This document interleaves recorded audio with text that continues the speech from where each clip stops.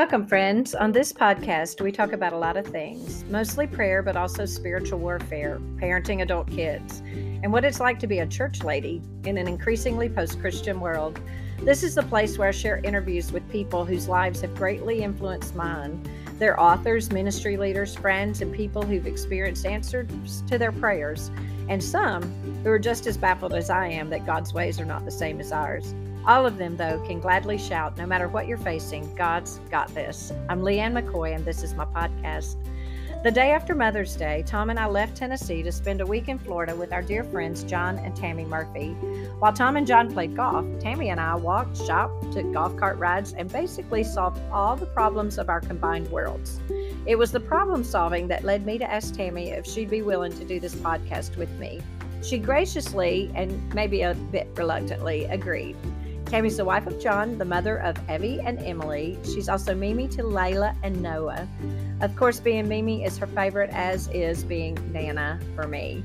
In her Tennessee life, Tammy worked for a nonprofit called African Leadership. Tammy's organized, she's intentional about her spiritual growth, and she's committed to serving God wholeheartedly wherever she is. You're going to love our conversation, especially if you're living in our stage of life, sandwiched between taking care of aging parents, seeking to serve Jesus well in our marriages, and parenting our adult, quote, children, unquote. Pretend you're in your walking shoes, and we're putting in a few miles as you listen to this podcast.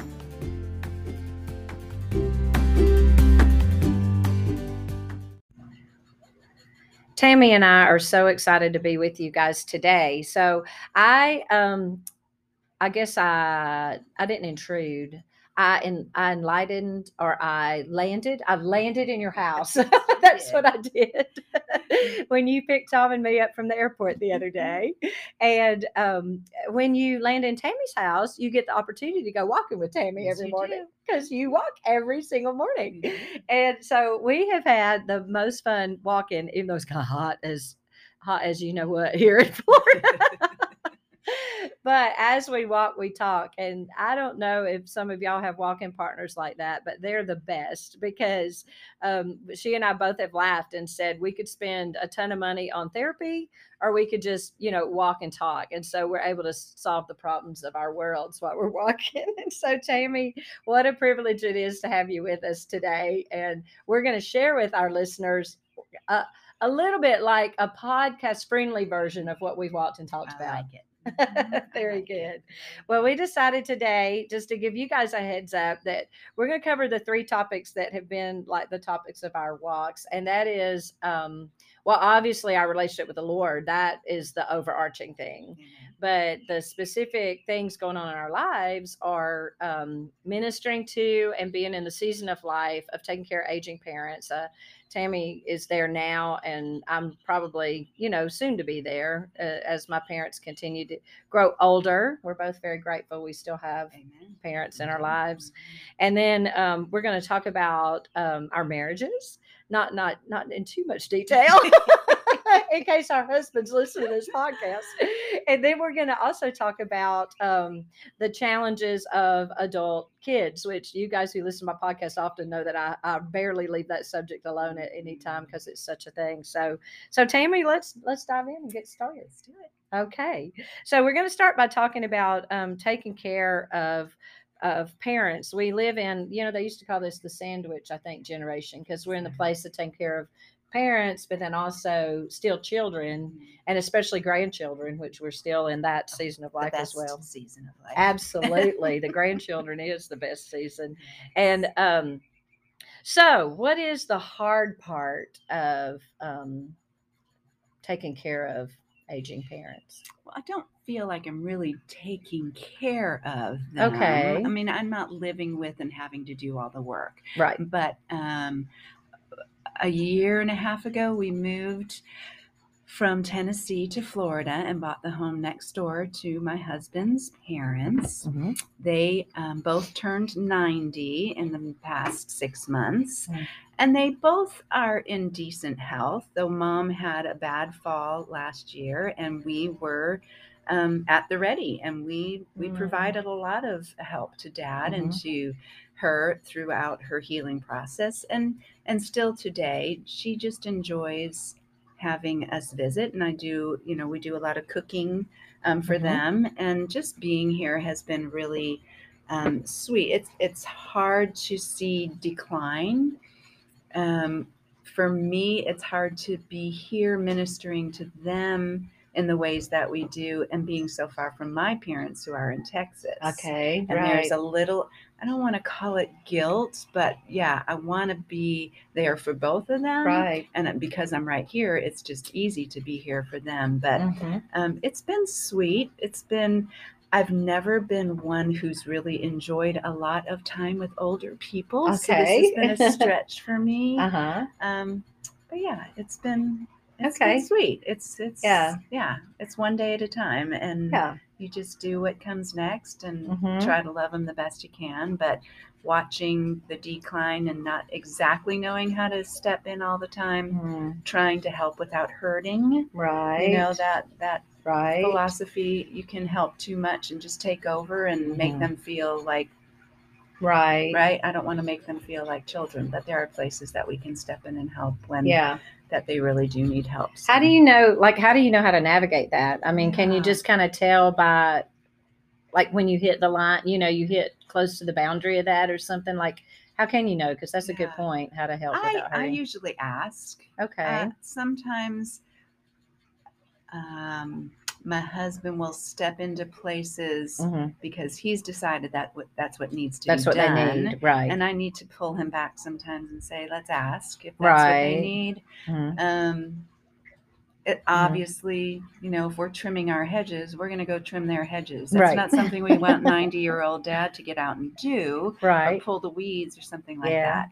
I do tend to bring over dinner several times a week, or have them come and eat with us several times a week. But I know that Mom really likes to cook. Right. So I don't want to take that fully away from her, but I know she doesn't have the energy, and so I'm not really single. So I try to balance that. Yeah. So I ask a lot. Do you want me to bring dinner? I don't just automatically say I'm bringing it. Right. I ask. Right. So I try to keep that communication, and that's good. Yeah. So they maintain kind of ownership of how they're going to eat that night. Yes, that's good. That's some good practical stuff. I know that some people probably listen to this and thinking, well, I wish my son and daughter-in-law would move in next door to me. It's like an ideal situation for them. But I also appreciate your candor about how you're here with those in-law parents, but you also feel the tug for your own parents. And I can see how that would be a very real thing too, going on. But how great that we both have our parents. Yeah, that's amazing. I really. Mean, my parents are in their 80s and they're in their 90s, and we both have both sets of parents. That's pretty incredible. I just want to be thankful for that. And yeah, and I am too. I mean, and people are staying, I mean, praise God, we seem to be staying healthier longer and independent longer. And it sounds like you're doing you're being sensitive to how much to help and how much not to help. Which, on the flip side, and we're not going to move to this right now, but it makes me think about, it's kind of the same dance that we do with our adult kids, isn't it? It's like the same sensitivity of having that. Well, what have you learned from this season of life? Like, what's it teaching you? What's it teaching you about you? What's it teaching you about your relationship with the Lord? Like, what are you learning in that regard? I am a very structured person. Okay. I like my schedule. I like my routine. And I'm learning that I have to hold it loosely. Okay. That I need to take that time and sit, not trying to get a bunch of stuff done, but just sit and visit if that's what's needed, because that's what's needed. And I'm not good at sitting and doing nothing. I like to go. So that's hard. It's hard to have the same question asked over and over with my mother-in-law, whose memory isn't truly great. Her memory from 50 years ago is fantastic. Her memory from 5 minutes ago, not so great. So I'm learning to have patience with answering the same question over and over again. So learning patience and how to be still. how to be still in God's presence and in another person's presence who That's really good. is hard to maybe be with sometimes. And I wonder, I think about what came to my mind when you said that is how two things came to mind. One was I nursed my babies when they were infants. And the hardest thing for me about nursing them was having to be still. Mm-hmm. Because if I was feeding a bottle, I could walk around. I could, they may get indigestion, but they get over it. But walking and nursing with your boob hanging out was a hard thing to do. But anyway, and that was the hardest thing. And as you're saying, I was like, I have always had a hard time sitting still. But then when I was sick, being treated for cancer, my son was a senior in high school and he only went to school a half day. And I cannot tell you how many days he would just come sit in the room where I was. I wasn't talking, I wasn't interacting, and he would just sit in that room with me. Now he could maybe do some of his work on his computer or something, but that meant the world to me. And we began to coin it the ministry of presence. Just not being there by myself and not feeling like the whole world was taken on without me, just having him with me. And so that's the ministry you're fulfilling in their lives. It's like that. We called it when we were walking the ministry of witness, like being with you. Mm-hmm. And, and we do think of Psalm 46:10 that says, be still and know I am God. And, I think the Lord needs to put a lot of us in time out really often. And so maybe this is the way and this is my time out. I'm telling you, for sure. This is your time out. That's good. So that's the hard. What has been like the greatest part of this when you think of it? Like what makes it like, wow, that's really neat? I think just being able to use the gifts that God has given me to minister. I love to cook. That's great. So cooking for two people is not a whole lot of fun, but cooking for a family and with his family, it's usually not just us and mom and dad. There's usually a brother that shows up too. So I just so that's using good. those gifts and because I've always been a kid person, I've always loved to be with kids and not so much old people, and learning to step in and love an older person and learn from them and hear their wisdom. They have wisdom. They've lived a lot of life, and there's a lot to learn, and just enjoy that space that I never thought I'd be able to enjoy. That's cool. That's very cool. Well, my other question regarding this is, how do you replenish you? Like how, because this is a lot of pouring out, even though it is your gift to serve people, like when you're doing all this. So how do you find your rest or your refilling? I have my mornings. Yeah, we were just talking about that a minute ago. It's like if I sleep in, that's hard because I feel like I've missed so much of the day, and I love my early morning quiet space with the Lord and my walk. If I get my quiet time with the Lord and I get my walk and my exercise in, I'm ready for the rest of the day. I miss those, and you see a different person. That's good. I hate to, turn it into idolatry almost, but it's like I need that space and that time. And, John goes, why do you get up so early? Because I need my time with the Lord. Yeah. I need to be filled so I have that to pour out, right? Now, are you naturally a morning person? Yes, okay, I am. That's good. Yes. And I think the reason I'm naturally a morning person too, but I think that even if you're not a morning person, if you can find that time sometime in the day where it's just you, I think the key is the quiet. Yes. It's the being able to, for me, my house is full of people. And if I'm going to have any moment of quietness, it's got to be before everybody gets up in the morning. Because at night, now I could do it, I guess, after everybody went to bed at night, but I'm tired by then. I'm asleep at that point. John likes to have his quiet time at night. Or he used to anyway. And I start reading and I'm gone. Yes, me too. If I want to go to sleep, I'll have to start reading something. But anyway, that's but if you're a night person, you could do it that way. I think the key is having the quiet. It's like the getting away from everything. Isn't it cool how God, like you feel like, oh, okay, it's a discipline. It's something God says that I must do. But we're learning more and more. And Tammy, you and I talked about this today kind of when we're walking, like those things are really for us, not him. Like we were talking about praying and how we worshiping God's for us to remember. He knows, he knows. But and so even the quiet time, it's for us. He knows how that restores our soul, and how that fuels us. And we're not kidding. Like when you have a good friend, and I hope y'all listening have this too, or will seek it out. But you have a good friend you can walk with, and I do have one at home. I'm shouting out to my friend Jill, who I walk with sometimes. Hey, And Jill, we would have loved, Tammy and I would love to have you along on these walks this week. But just it's such a great, I think that's a gift the Lord gives us each other at seasons of life. And the other thing is neat, and we'll talk about this again, but is how He allows us to, I don't know, He kind of creates the putting us together for certain seasons when we're carrying similar loads, and God knows. So He's almost like He's picking His, like He's like, you go walk with her for right now because you're dealing with a similar thing. Absolutely. Isn't that great? I have had that. I've had the most beautiful friendships built around walking. We've got my running group. We call ourselves a running group. We haven't run in years. We used to run together.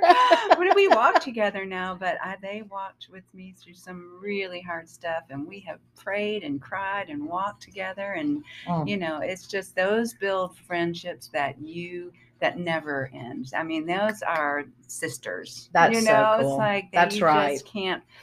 That's the family right that's there. Good. That's the right. Family of God. And that is like when God says, "I'll supply all your needs." That's a way He's doing that.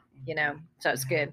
All right. Well, that's a portion about taking care of our parents and doing it in a way that respects their independence and and just nurturing healthy relationship and kind of serving them as unto the Lord and all that. All of these places in our life, we have opportunity to allow our service to be an act of worship. We really do. We don't think of it that way all the time, but if we really can surrender ourselves to as unto the Lord.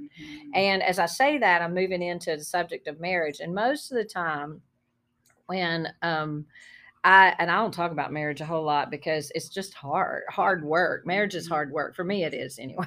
For us, it is. And I'm sure Tom would say the same thing. Satan doesn't want us to have a healthy marriage. Yep, you're right. That's true. And so, so of course he's going to make it hard. But in our marriages, okay, so I thought it would be fun. We haven't talked about this, but it came to my mind when I was writing out the questions is, describe your idea of what would be a perfect marriage.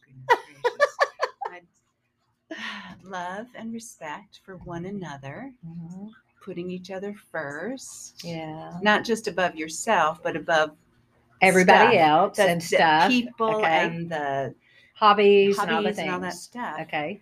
Believing in the best of each other and wanting the best for each other. Oh, that's good. Those are, when I see marriages like that, they flourish. Yeah. They see the best in each other, not the worst. They don't, it's not, they don't just always harp on what's wrong. They see what's right. Oh, that's good. Because we're all a mess. I mean, there's always going to be something bad to pick on. We're never going to be perfect. Hey, tell us about your friends. You were telling me about this the other day that had given you kind of a picture of this part of it. So tell us about it. They just, Paul and Marion have a relationship that they just adore each other. Yeah. In a healthy way. They don't dismiss the fact that they're flawed human beings. They kind of tease about those things. Yeah. But they have each other's backs. They come first to each other. They absolutely love and respect each other. Yeah. They are married, but they also work together. And I got to go to work with them last year to help them at the conference. And what he said was, I am the leader of our home. And that's, that's been established. And that's the way they live. And it's beautiful the way they live that out. But when it comes to this business, she is my boss. She is her business and he works for him. And he takes comes alongside. And it's beautiful because they just do it so flawlessly. That is so good. And beautifully. So they are just wow. Yeah, they've got a beautiful marriage, a beautiful family, and it's not perfect. Nothing ever is. They've had their bumps in the road, but they believe the best in one another. They see the best in one each other. They put each other first, and it's beautiful. And they choose that. They choose that. And I bet they don't even think about it now because they've been married for so long. But somehow at the beginning, they just chose that's what they're going to do. instead of, now we'll talk about reality, we tend to look at what's wrong and point it out and want to fix it, because we're trying to, if we go into marriage with a me-centered attitude, then I'm looking to how you're meeting my needs or not meeting my needs, or pleasing me or not pleasing me. And then if I'm constantly harping, then I'm like that drip, drip, drip. Like Proverbs talks about that drippy, whatever it is, nagging woman, and it's awful. Like it'd be better to live with a drip. I think that's what the proverb says than with you. So well, that's what you asked. What makes a marriage hard? And first and foremost is selfishness. Oh, you're right. I mean, if I'm all about me and you're all about you, I mean, that's not in any relationship, marriage or anything. It can't just be one-sided. Well, and one side, and focused on self. I had a friend, here's a Texas way of saying that. She said marriage is like, apart from Jesus being the center of it, is like two ticks without a dog. Oh, goodness gracious. And I was like, oh, you're right. That can be like that. So no wonder we're having such a hard time in marriages, because this selfishness is that's the essence of everything, and making self God rather than God God. It's the whole exalting me and mine and these things. And so all right. So that's obviously what makes it hard. And so the reality is that that you nor I have perfect marriages. We determined this week while we were walking. No, we are not perfect wives, and we do not have perfect husbands. But what was it?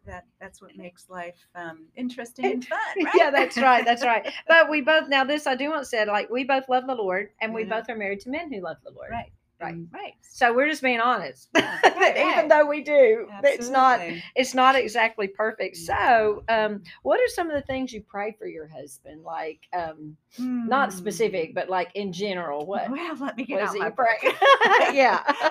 Oh, the prayers he needs. First and foremost, I pray for his relationship with the Lord. Okay, that's good. I pray scripture over all of my family members, and I got this from you. I've got my little book with their family. That is so good. I have learned so much from Leanne. Oh no, Leanne, you have taught me. And I was going through some of my journal pages, and I'm like, I think I copied this from you, from your podcast, or from your journal. Well, let me tell them real quick what you just showed me. So what she's got are little tabs in her journal with the names of all of her family members tabbed, so that she can quickly flip to that person and write her prayer out for them and track with that. The scripture that the Lord has given me for them to pray, and then I add little things. But I think you taught me that. This is so good. So Ephesians 1:17, I keep asking that the God of our Lord Jesus Christ, the glorious Father, may give you the spirit of wisdom and revelation, so that you may know him better. Ooh, that's good. What else? What more could I pray? That then John that would just continue to know him better. I love it. But then, there's specific things that, may come to my mind, but like the words of his mouth and the meditation of his heart would be acceptable in the sight of God. That's beautiful. That's Psalm 19:14. I urge you to walk in a manner worthy of the calling to which you've been called. Ephesians 4. 1-3. So the fruit of the Spirit, love, joy, peace, patience, kindness, goodness, faithfulness, gentleness, and self-control would be evident more and more in his life. But most of all, that he would trust in the Lord with all his heart and not lean on his own understanding. In all his ways submit to him, so that he will make his path straight. Proverbs 3:5-6. And it's scriptural, and I've learned that from you and from others, to pray scripture.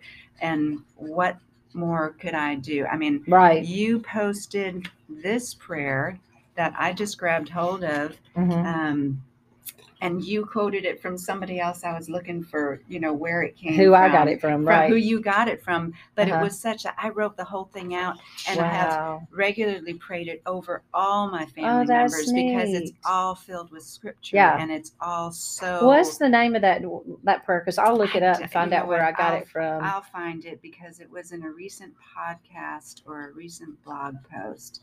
And I have it here too, because...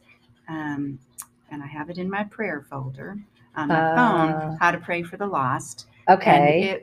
But it wasn't just Pray for the Lost. Right. It was so much more, and it was by Lee E. Thomas. Okay. Yeah. Yes, he was the guy that wrote that little brochure that I took my info from. Yeah. And I've gotten over that hurdle of praying somebody else's written prayer. Yes. Because if they're writing it using the word of God, then it's okay. Absolutely. Right? Yeah. And yeah. So We talked about that a little bit this week because I was telling Tammy that I had been very opposed to praying somebody else's written prayer in the early days, learning how to pray, because I was so impressed by the Lord that my prayers didn't need to be rote memory. They needed to be relational. I needed to build. And the way I thought of it was, if I'm trying to build a relationship with my husband, I'm not going to bring a book to the table and read to him my thoughts. I'm going to just talk to him like a friend. And that is rich. And that's how God wants our prayer life to be.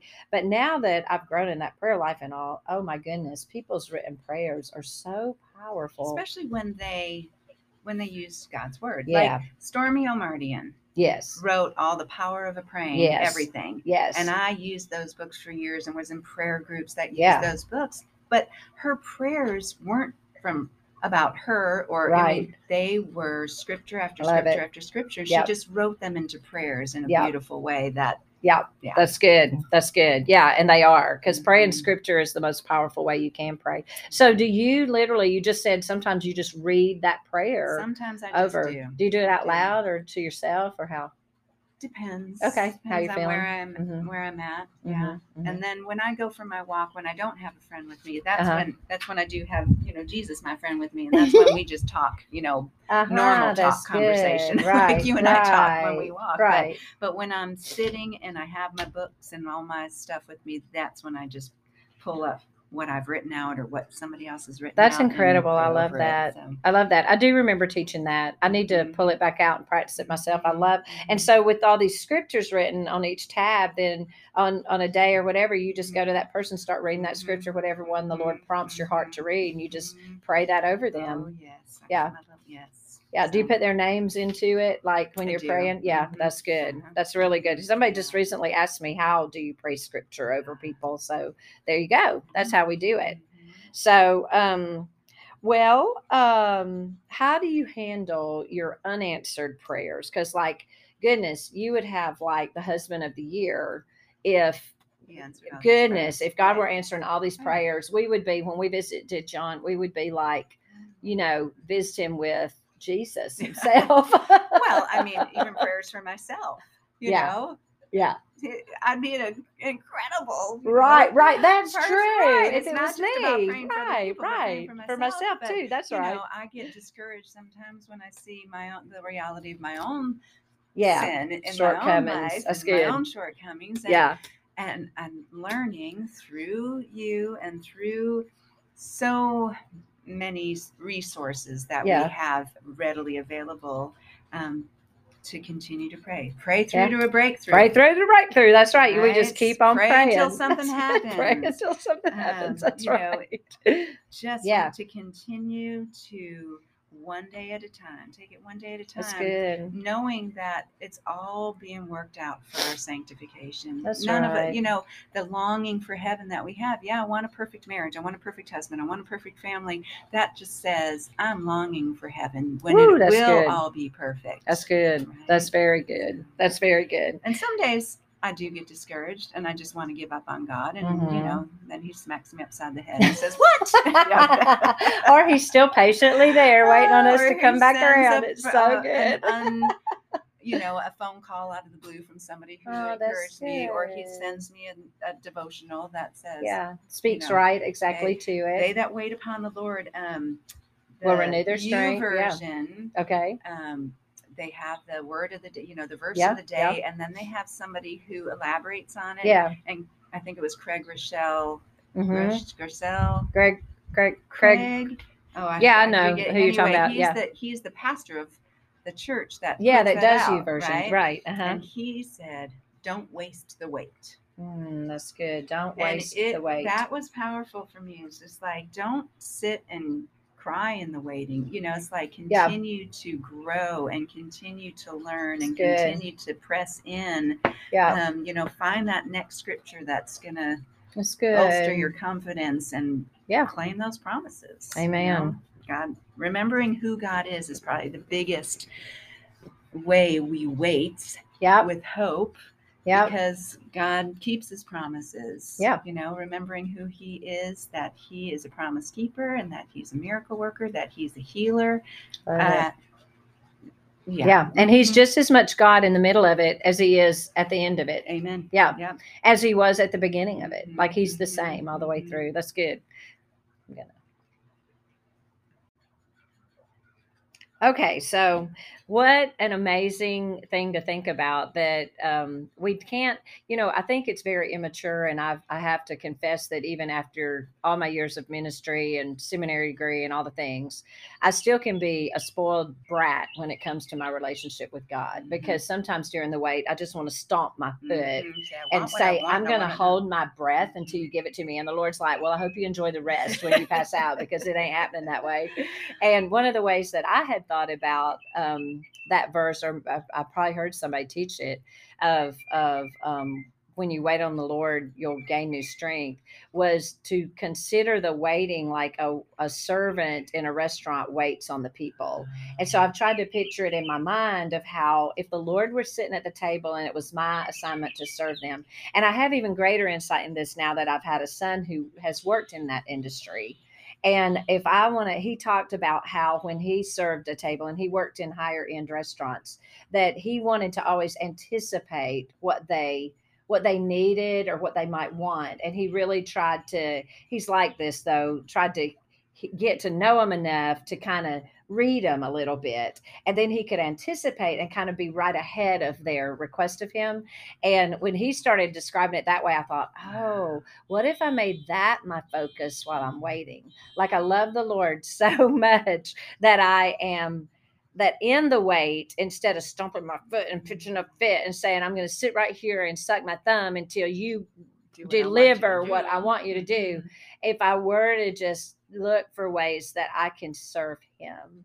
And one of the things I've discovered, and now I'm having to confess, I don't always do this. I just am, it's inspirational to talk about it because that's what I aspire to do. But one of the things I have learned to notice in the waiting is the opportunity to love, be with, and minister to other people that might be in a similar kind of wait. It's also made me much more tenderhearted and compassionate toward people when they're going through a hard time. If I never had a hard thing happen to me, I would be the most self-righteous, smart, Bible smart, if you'll do it this way, you'll get this result person that you ever met. Because I kind of was like that. Like I used to teach parenting conferences before I was a parent. And then when I got to be a parent, I was like, humbling. Yeah, I got nothing to say now. Yeah. So, that's it comforts us so we can comfort others. Yeah, that's right. And when I went through the hard times, it was when I looked around and saw everybody has a story. Yeah. And we don't know their story all the time. That's right. And be kind, like that That's goes right. around, it's like everybody's got something going on. Just be kind. Be kind. You just don't know what's going on in the background. Yeah. So, you don't. Right. You don't know. So anyway, that's good. Well, now we're going to talk about one of my favorite subjects that we both are in the thick of it with. And Tammy being the mother of Evie and Emily, and me, of course, being the mother of my three and a son-in-law, mine three and a son-in-law that are all in their 20s, early 30s. That's kind of our stage of life. Her kids are same. In fact, we discovered on this trip that your two girls were born in two of the same years two of my children were born, 93 and 95. And then I have one more that was born in 92. So we're right there at the same stage of parenting. So our first question is the same as what I asked with the marriage, and that is, what did you think this stage of life would be like? I had no idea that being a mom of adult children would be more difficult than being a mom of a little child. That's right. I had no idea. And I said that to somebody I met on vacation 2 weeks ago who is struggling with a daughter who's very ill. And she said, thank you for saying that. She Mm-hmm. said, because it really is, because you don't have control anymore Right. of anything, and you're watching them make decisions that maybe you don't want them to make, but you have it's hard to be a parent of an adult child. It is. And like you think, the misnomer for me was if you can survive the first 18 years and then help them get through college, Then hurl life them is out going into to the be world, easy. and now you're going to be footloose and Oh fancy yeah, free. we're gonna have great sons-in-laws, and then we're gonna Yeah. have family gatherings and Right. great, all these grandchildren, Yes. and it's just gonna be hunky dory, and we're just Right. gonna have Sunday dinners every, it's Yes. just gonna Because everybody's going to live within and 30 everybody's minutes of gonna home. get along, and it's gonna be relational bliss. Absolutely. Sure. I mean, we had fun when we were all together, and so we were just going to expand that fun and have it with everybody else. And yeah, I thought the same thing. And then what I've grown to discover is if you think about and put it in perspective, we're parents of adult kids longer than we're parents of children. Yes. Yeah, it's Yes. a long term relationship. It's the rest of our lives, and it's a big portion of their adult lives as well. Some of them may be praying we die sooner than than later. I don't know, but Mm-hmm.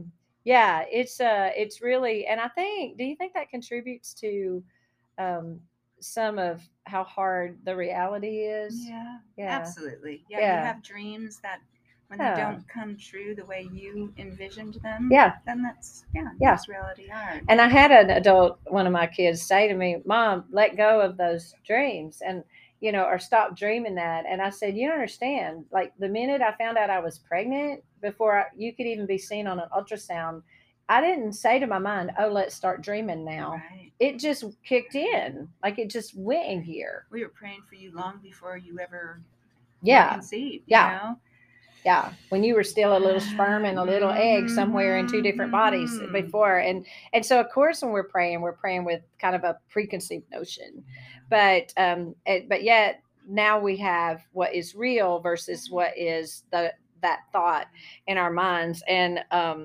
so how do we handle reality? Like how do we go about handling it? Yeah. For me, it's just one day at a time. Yeah, sweet Jesus. Honestly, it's like, um, what I still long for is not necessarily, it's not reality, and it's not going to be reality. Yeah. And so to accept what is, to pray, just to continue to pray, to Mm-hmm. encourage, to love them where they're at, to see them as the adults that they are, Yeah. and to respect them and not judge them. Yeah. So if I can, That's good.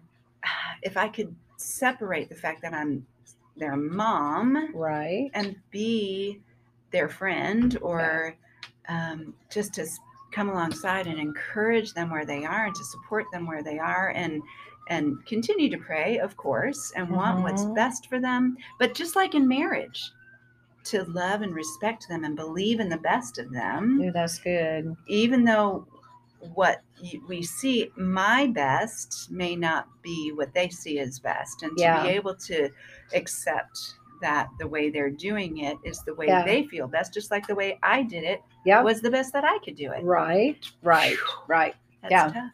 Yeah. It is tough.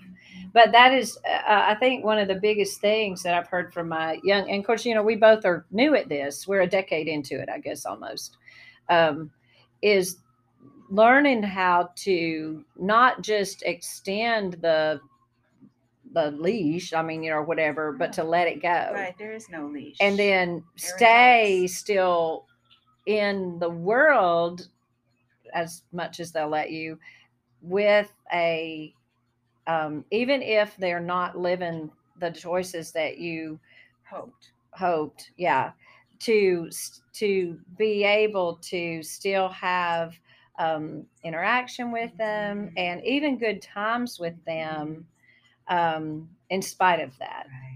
And I think it was what my kids have hollered is, "Mom, let go." Like, because somehow they need that too. Yes.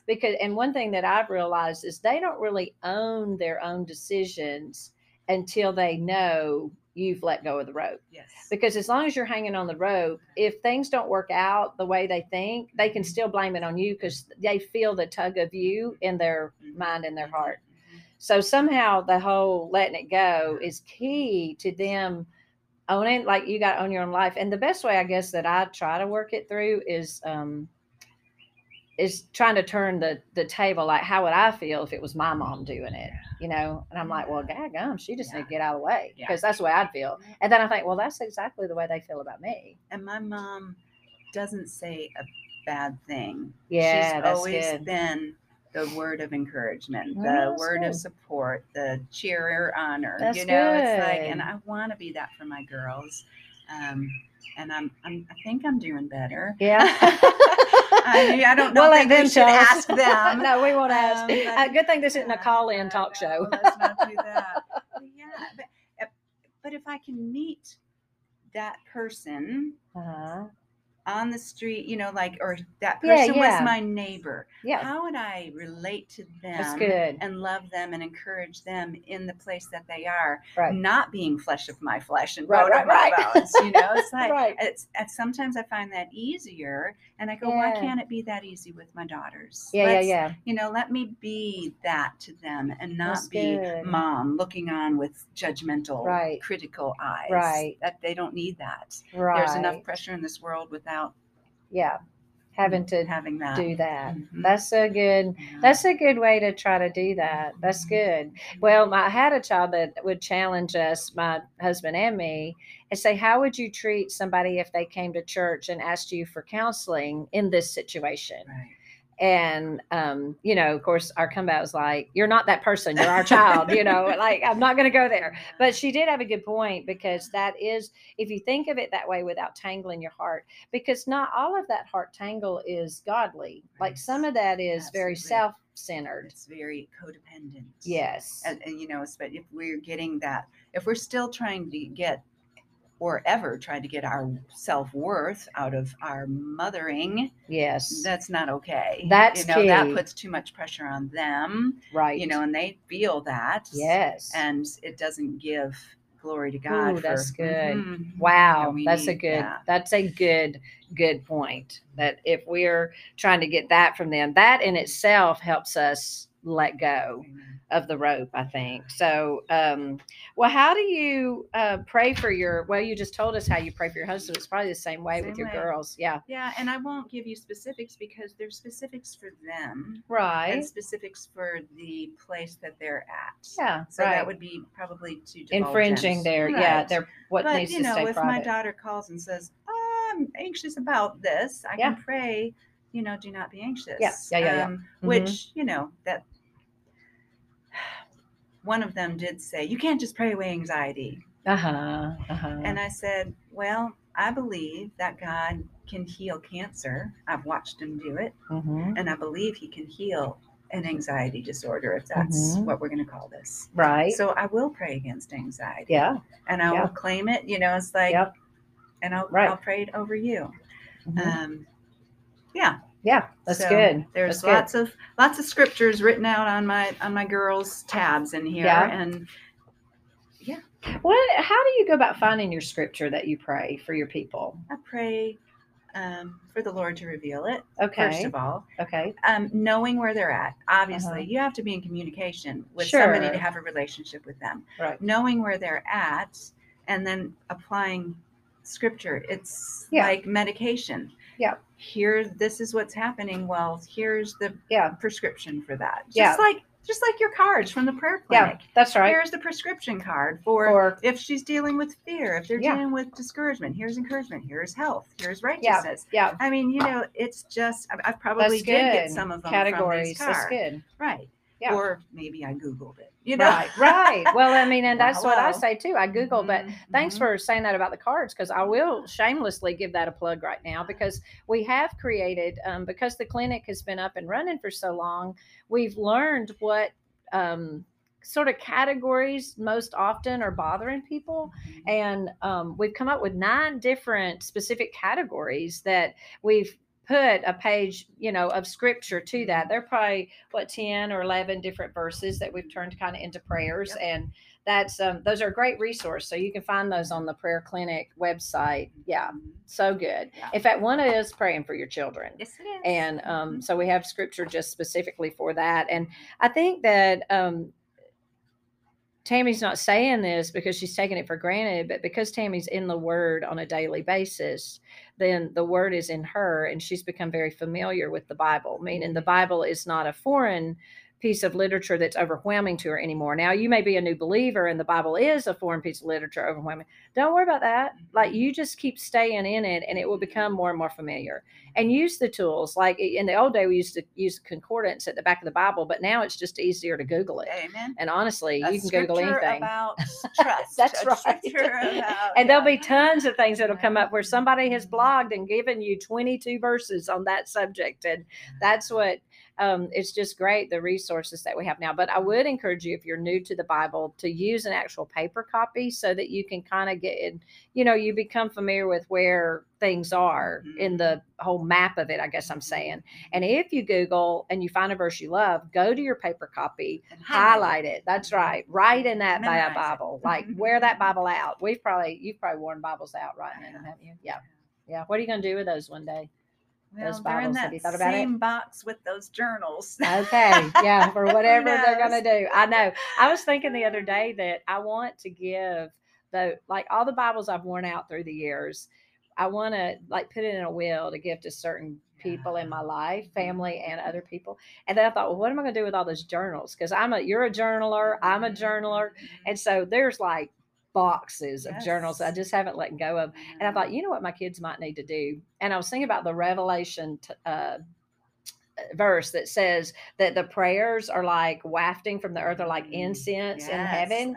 And I thought maybe my kids need to get together and have a great big bonfire and just burn all those journals, and all the prayers will just go right on up to heaven. I think I'd rather them do that than read them. So anyway, okay. Let's see. We talked about the tips and about relating to your children. Tell me a real win. I'm going to spin you from a curveball. It's not on your list. Can you think of, off the top of your head, a real win in being a parent to your adult kids? Like a situation where you're like, you know what, I did good in that. I did good. That's off the cuff. Wow, Let me try to think. Too off the cuff. Yeah. I'm trying to think of one for me too. No, I don't want to even share that. Yeah. Just the fact that we talk almost every day. That is a win. That's huge. Makes me feel like, we still have a relationship. Yeah, you do. I don't live, next door to either of them either. Mm-hmm. They're not, the fact that I had such a hand in helping to raise my first granddaughter when Mom was working full time and Dad was working full time, and she trusted me enough to let me have that little girl so much, and still to this day as much as I want. That makes me feel like, that's a win. That's pretty big time a win. That's good. That's good. Well, what's God teaching you during this season of life, this related to being a parent of your adult kids? To trust Him.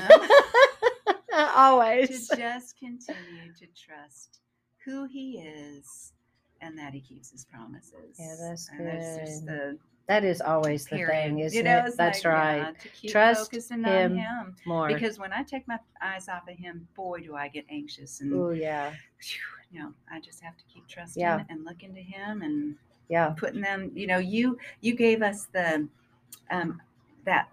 Hold out your anxieties to Him. Right. Put them in your hands, hold your hands out, and then flip your hands over. Yep. I can't tell you how many days I have started the day with my hands full and just flipped them over and said, "Those are yours, Lord. I'm giving them to you today." And and you got it. God's got this. God's got this. Yep, those are. Amen. I mean, that really is the key. In fact, lately I've been talking a lot about how the battle really is to believe. The battle is to believe, because once we believe, then we can start receiving. Which really leads us to the last thing that I want to ask Tammy for us to talk about, and that is, how is God satisfying you in all ways? Because see, I think the reason these are such subjects on our walks is because these are the places where we're not satisfied, Mhm. or where we're longing to see God change things. Yeah. Which means that's code for I'm not satisfied with the way things are here. We're not And supposed to be. that's good. I was about to say that, and that's not a bad Yeah, thing, right? right, Because right. it just, we're not. And Right. that's where we have the ministry of intercession. But in that, how is God satisfying us? I wrote, you gave me these, so I was able to think through this. And one of the things I realized recently is that I went from having 2 jobs and a full, time taking care of a grandchild and a house and all that in Tennessee to coming here and having a small home, no job, having my ministry to my in-laws, Right. of course, not really having a peer group that I spend a lot of time with. John golfs a lot, and I have this space that kind of made me anxious for a minute. I went, no, I'm going to relish this because I have longed for this space. And he's like, here it is. Now, how are you going to spend it? Are you going to continue to do and keep yourself busy? Or are you going to come and spend time? I've never read novels. Now, I love to read the Bible. I love to read spiritual books, scriptural books. But these novels that you turned me on to, which are biblical historic fiction, those are spaces where he's just delighting me, right? That's neat. So then I was getting anxious about not seeing my parents for a while. And like in January, I got an email from my airline that said $39 each way. And I'm like, it's never where I want to go. Right. But it was. This time it was. And I said, can I go? Yeah. And he goes, Go. go. So I just booked a flight and I spent a weekend with my parents, and Mom and I just did puzzles. And we just had such a delight. And it was like, it just did my heart so good. That's good. And then I was getting anxious about the fact that I hadn't seen my granddaughter. That one's hard. Yes, I imagine. And my grandson and my daughters, and I miss them. And after a little while, I get to where I'm like, I need to see them. Mm-hmm. And it was like I was getting there, and it was like overnight, God put Evie and Noah here for a week, and then I got to drive them up to Tennessee and got to see them. And it was like, okay, he just continues to meet those places that yes. And then I get friends visiting, and family visiting. We don't ever stop visiting. Although, when you live in Florida where it's beautiful and sunny and there's golf courses all around, they're just running a revolving bed and breakfast for us. And we love it, and we do. We love it. But so but it's refreshing too. Yeah. It's refreshing. My little time with you in Largo last year was like the retreat I needed. Yes, right. He gave me space. So he just meets your needs when you rely on him. That is and so it's good. So. And what's good is when we notice that. I think sometimes if we're, again, a spoiled brat, we are so focused on what we want to see happen that God's satisfying. He's providing everything we need according to his riches. He promises he'll do that in Philippians. And we miss it because we're demanding this. Yes. And so I guess my encouragement to all of us is trust God and watch. And then watch how he's going to take, how much he loves you, because there's expressions of the ways that he loves on us every day. And he wants us to be still and know, to feel that breeze, to feel that encouragement, to feel that phone call for what it really is, or, whatever it is. Yeah, that's good. That's really good. Well, thank you, Tammy, so much. This has been a really fun conversation, and I've no doubt it's going to be encouraging to so many of my listeners. And you all, thank you for listening. And we'll have Tammy again next time I come and land on her lanai. Amen. Amen.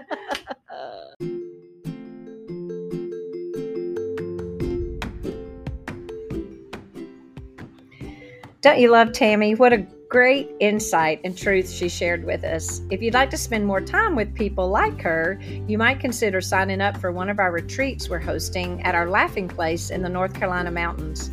One of the richest parts of these retreats is meeting kindred spirits. This year, Tom and I are adding retreats for pastors and wives in addition to the retreats that we're already offering for women. We're also offering these retreats in August, September, and October, rather than offering all of them in the month of October. So check out our dates and see if one of these retreats might be just what the Lord might have in mind for you by going to leannemccoy.com/private-retreats. Thank you for joining us today. I look forward to sharing some time with you again next week.